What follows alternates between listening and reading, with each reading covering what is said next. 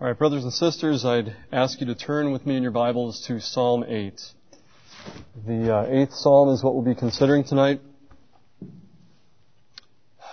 Psalm 8. So please hear with me a reading of God's Word in Psalm 8.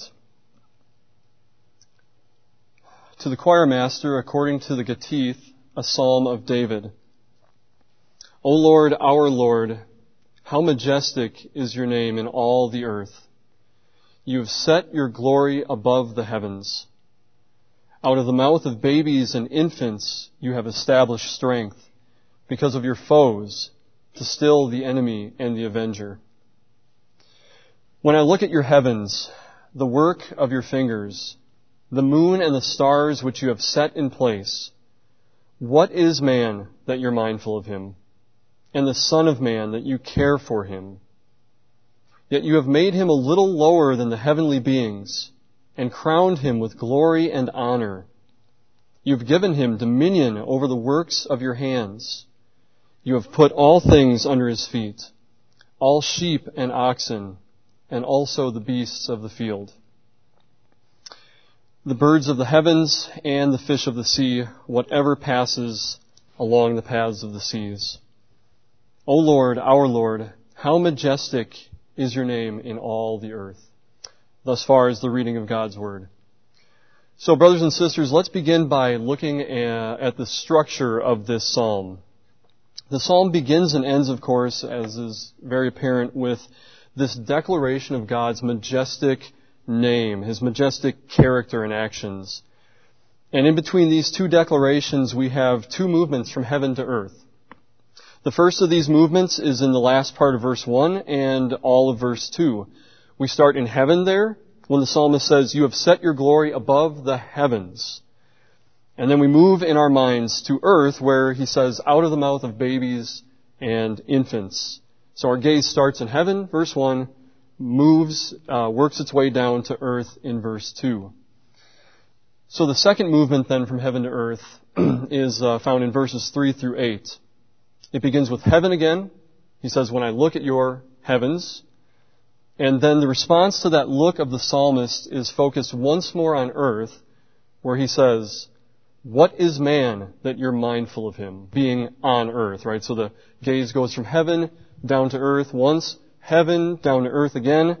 And even these kind of bookend declarations of God's majesty in verses 1 and 9, they too follow this pattern of moving from heaven to earth. We have the Lord in His heavenly majesty, right? His heavenly majestic splendor.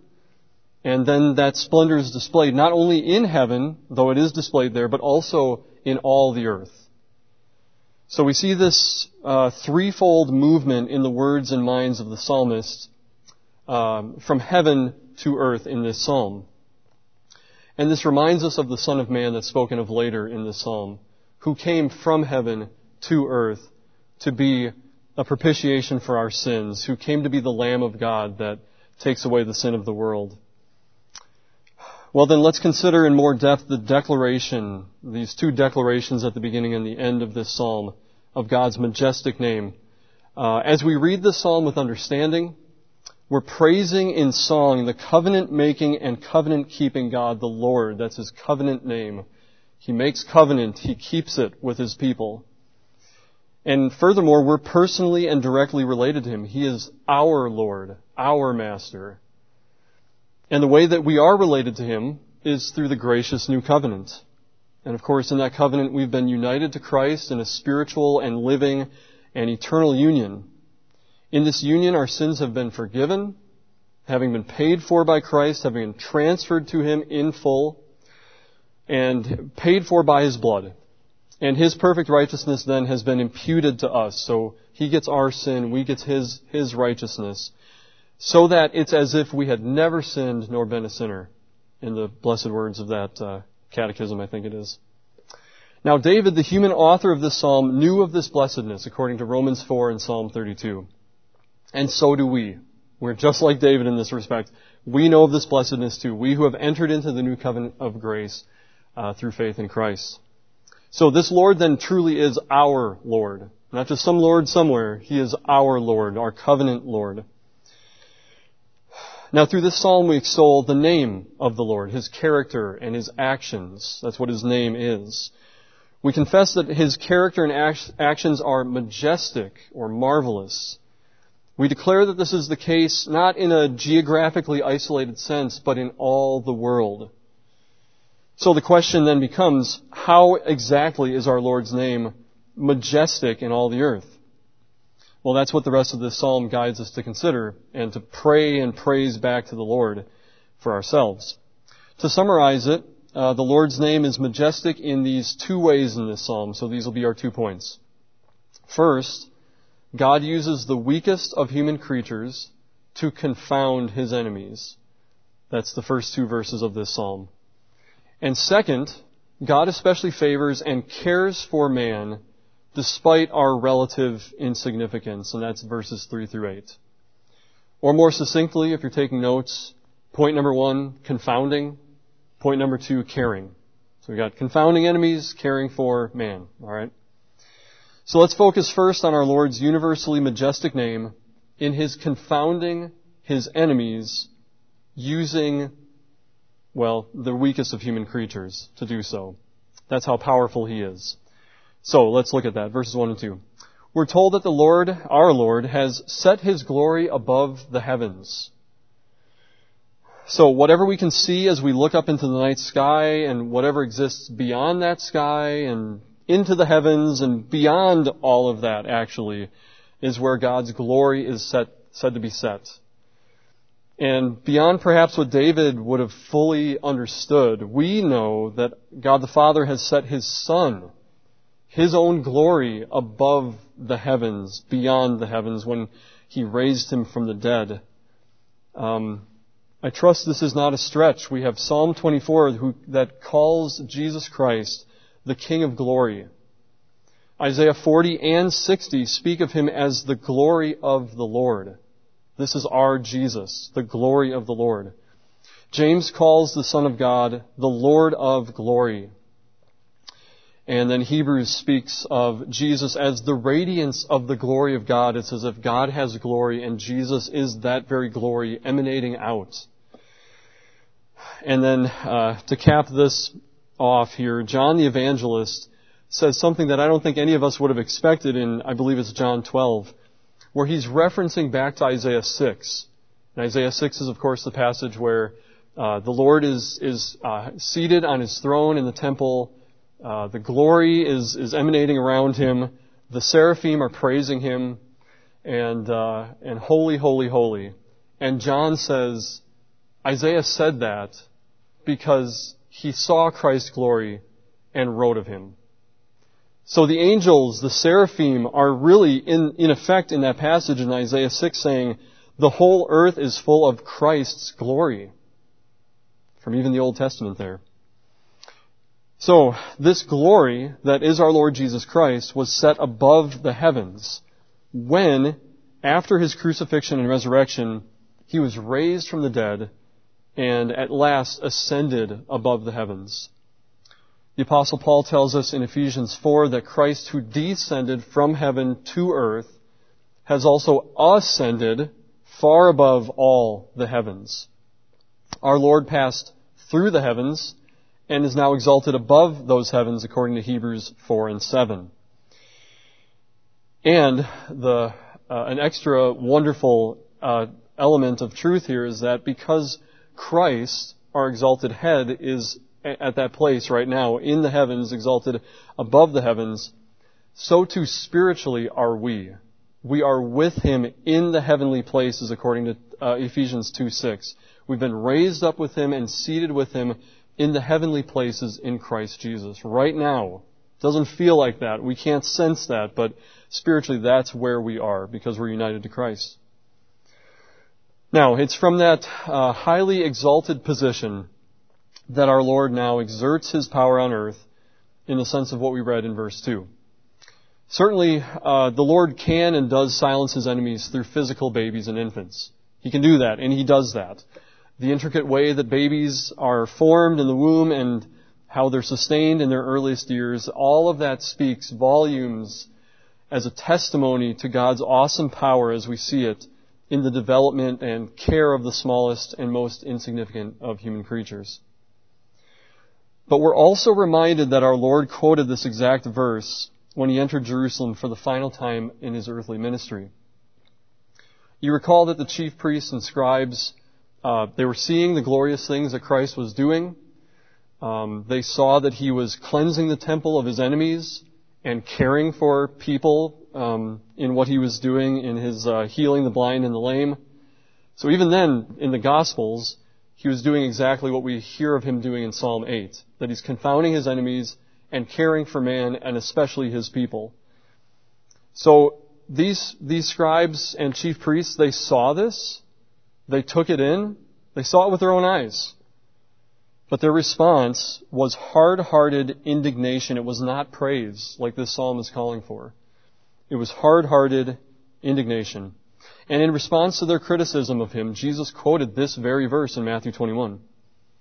And you might remember how those chief priests and scribes responded to Jesus quoting this verse. They were silent. They were stilled. There wasn't anything they said in response to that. And brothers and sisters, we are those little children. Spiritually speaking, we are those little children. Jesus thanked the Father that he had revealed and still does reveal the things of the kingdom of heaven to us little children, while he hides them from the wise and understanding of this world in Matthew 11. Not many of us were wise or powerful or noble when God called us through the gospel, and yet he uses us weak and feeble creatures to shame and confound those who are wise and strong in this world. Now, what is the impact of us praising the Lord even in the presence of his enemies? What does that do? The psalm here tells us that they are ultimately stilled. The enemies are ultimately stilled. The word there is Sabbath. It's the Hebrew word Sabbath. They're caused to rest or to cease, to stop. So, as the church proclaims God's law in this world, the result is that every mouth is stopped and the whole world may be held accountable to God, according to Romans 3. God causes the majority of his enemies to cease in this way. But as we also proclaim God's glorious gospel, the Lord sees fit to give his elect rest, spiritual Sabbath rest, as those who once formerly were Christ's enemies, you and me, laboring and heavy laden as we were, we come to him and take his yoke upon us. And we learn that that yoke is easy and that burden is light, don't we? Isaiah even says, in the follow-up to the glorious 53rd chapter of that prophecy, he's talking about, the Lord is talking about his servant. And he says this, that kings shall shut their mouths because of him, because of my servant. For that which has not been told them, or the gospel, they see. And that which they have not heard, they understand. They see and understand. Some of these kings do. They end up seeing and understanding. And the Lord gloriously saves them, gives them rest in that way. And so, brothers and sisters, let's not be ashamed to open our mouths and proclaim law and gospel as God gives opportunity to us. Let's not be ashamed of that. And especially and even in the presence of God's enemies. We might think, well, we've got some enemies of God here. I don't really want to say too much. Let me be quiet. But no, even in their presence, especially in their presence, let's be prayerfully seeking to proclaim that truth to them. God will use that proclamation according to his will, whether to condemn the reprobate who have no interest whatsoever in Christ anyway, or to gloriously save his people, his elect. And he'll do all of that through the means of our stammering and stuttering tongues. And all of our deficiencies and everything else, the Lord will he'll use us. He'll use his message, his word, his gospel and law. So we've meditated on the Lord's universally majestic name. First, in his using the weakest of human creatures to confound his enemies. We saw that in verses 1 and 2. And now secondly and lastly, we'll consider our Lord's universally majestic name in his special care for man despite our relative insignificance in verses 3 through 8. So again, kind of getting back into verses 3 and 4, we see just once more this movement, right, from heaven to earth, as the psalmist's contemplation of the heavens leads him to consider man's place in God's earthly creation. We saw that, as I said, in verses 3 and 4. So compared to the awesome work of God in the creation of the vast, expansive heavens, mankind seems so insignificant, don't we? You think of the Hubble telescope and everything like that shows us, light years into the universe, and then we look at our own little planet in our own little galaxy and such, and it's just like, what is man? You ask that along with David. Why would God care for man when He's created other things that are so much larger and more glorious and more, impressive? Why would He care for us? And yet our God is mindful of us, and He does care for us. He demonstrated that in how He originally created us. That's what verses 5 through 8 tells us. Despite us being nothing compared to the glory of the heavenly bodies, yet God has made mankind just below the heavenly beings. Mankind has been put in the position of ruling over all of God's good creation. How glorious that is. I think that's what the psalm is expecting us to say. That is glorious. Wonderful. And yet, man fell in Adam. Our original covenant head when Adam sinned against God and broke the covenant which God made with him in the garden. And so now, concerning all these things that God had originally put under our feet that we're supposed to be excited about and glorifying God for, we really do have to admit with the author of Hebrews, at present we do not yet see everything in subjection to Him, to man. Not everything is subjected to us. We don't have that at this point. In other words, if you're looking at this part of Psalm 8, and then you turn your gaze to our current world, it's not all matching up in some ways. But that's intentional actually. It's because Psalm 8 isn't just about us. It's not all about you and me, directly at least, and immediately. It's not just about the first Adam and his posterity. It actually was intended by God to point forward to the last Adam and those whom He represents. This is one reason why the Lord Jesus in His earthly ministry took to Himself this title, Son of Man. From this very psalm and other passages, but certainly from this psalm. He's the one in whom this psalm finds ultimate fulfillment. So the first Adam was indeed created a little lower than the heavenly beings, just like this psalm says. And so was our last Adam, according to his human nature in the incarnation. The first Adam, I should say, was crowned by God with glory and honor by being made as the pinnacle of the creation week. And he was given authority to rule over God's first and earthly creation. Our last Adam was crowned with glory and honor in his being raised from the dead after suffering for our sins to pay in full the penalty due our sins. The first Adam had all of God's creation put under his feet, and he lost it all through his sin, through his disobedience. But our last Adam, through his obedience, is now sitting at God the Father's right hand until his enemies are made a footstool for his feet, as he currently rules in the midst of those very enemies, according to Psalm 110. Our last Adam must continue to reign until he has finally put all of those enemies under his feet, according to 1 Corinthians 15. And the glorious reality is that we are some of those who were once Christ's enemies, and we've been put under his feet. We've been put in subjection under our new covenant head, the head of the church, Jesus Christ, replacing the covenant headship of the first Adam over us. And so these realities are what God has done for us in our glorious last Adam. But there's, of course, even more to come for God's blood-bought saints, you and I. What no eye has seen, nor ear heard, nor the heart of man imagined, God has prepared for those who love Him. 1 Corinthians 2. You might think that Adam had it good when he was granted dominion over the works of God's hands in this first and earthly creation. But what about what lies in store for us in the new creation? With no sin or death or devil, all things made new, every enemy subdued, no crying or pain or anything like that. What will that be like? And so, brothers and sisters, I would just ask, what's troubling you about your present situation? There's plenty, I'm sure, if we were to open up the floor as we will as we go to prayer. there's a lot, isn't there? There's a lot that really troubles us. There's a lot in this first and earthly and fallen creation that causes us distress. But be of good cheer. Your sins are forgiven in Christ. He has taken care of your biggest problem, the thing that you could never do anything about. He has taken care of that in Christ.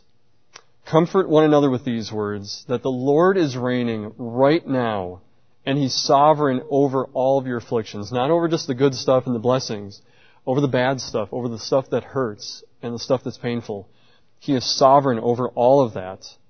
And He will return for you as He comes to finally still all of His enemies and put them under His feet once for all, and to give us, His people, eternal rest. You and I, whether it looks like it or not, we now reign in this spiritual kingdom of Christ, where everything is being renewed. It's not new yet, but it's being renewed. It's all being made new. We're being made new. And one day it will finally and completely and perfectly be renewed when our Lord, the Son of Man, that last Adam, returns to fully restore His entire creation. And so I trust in our hearts, there's prayer and praise just kind of welling up in us as we say with the psalmist to end this psalm, O Lord, our Lord, how majestic is your name in all the earth. So brothers and sisters, please join your hearts with me as I lead us in prayer and praise to our majestic Lord. Our Father in heaven, we are so thankful for all that you have done for us in Jesus Christ. We thank you that the afflictions that we experience in this life are not to be compared with the glory that's to be revealed to us and in us in that last day. And we thank you that you will do that in spite of your enemies, in spite of our enemies.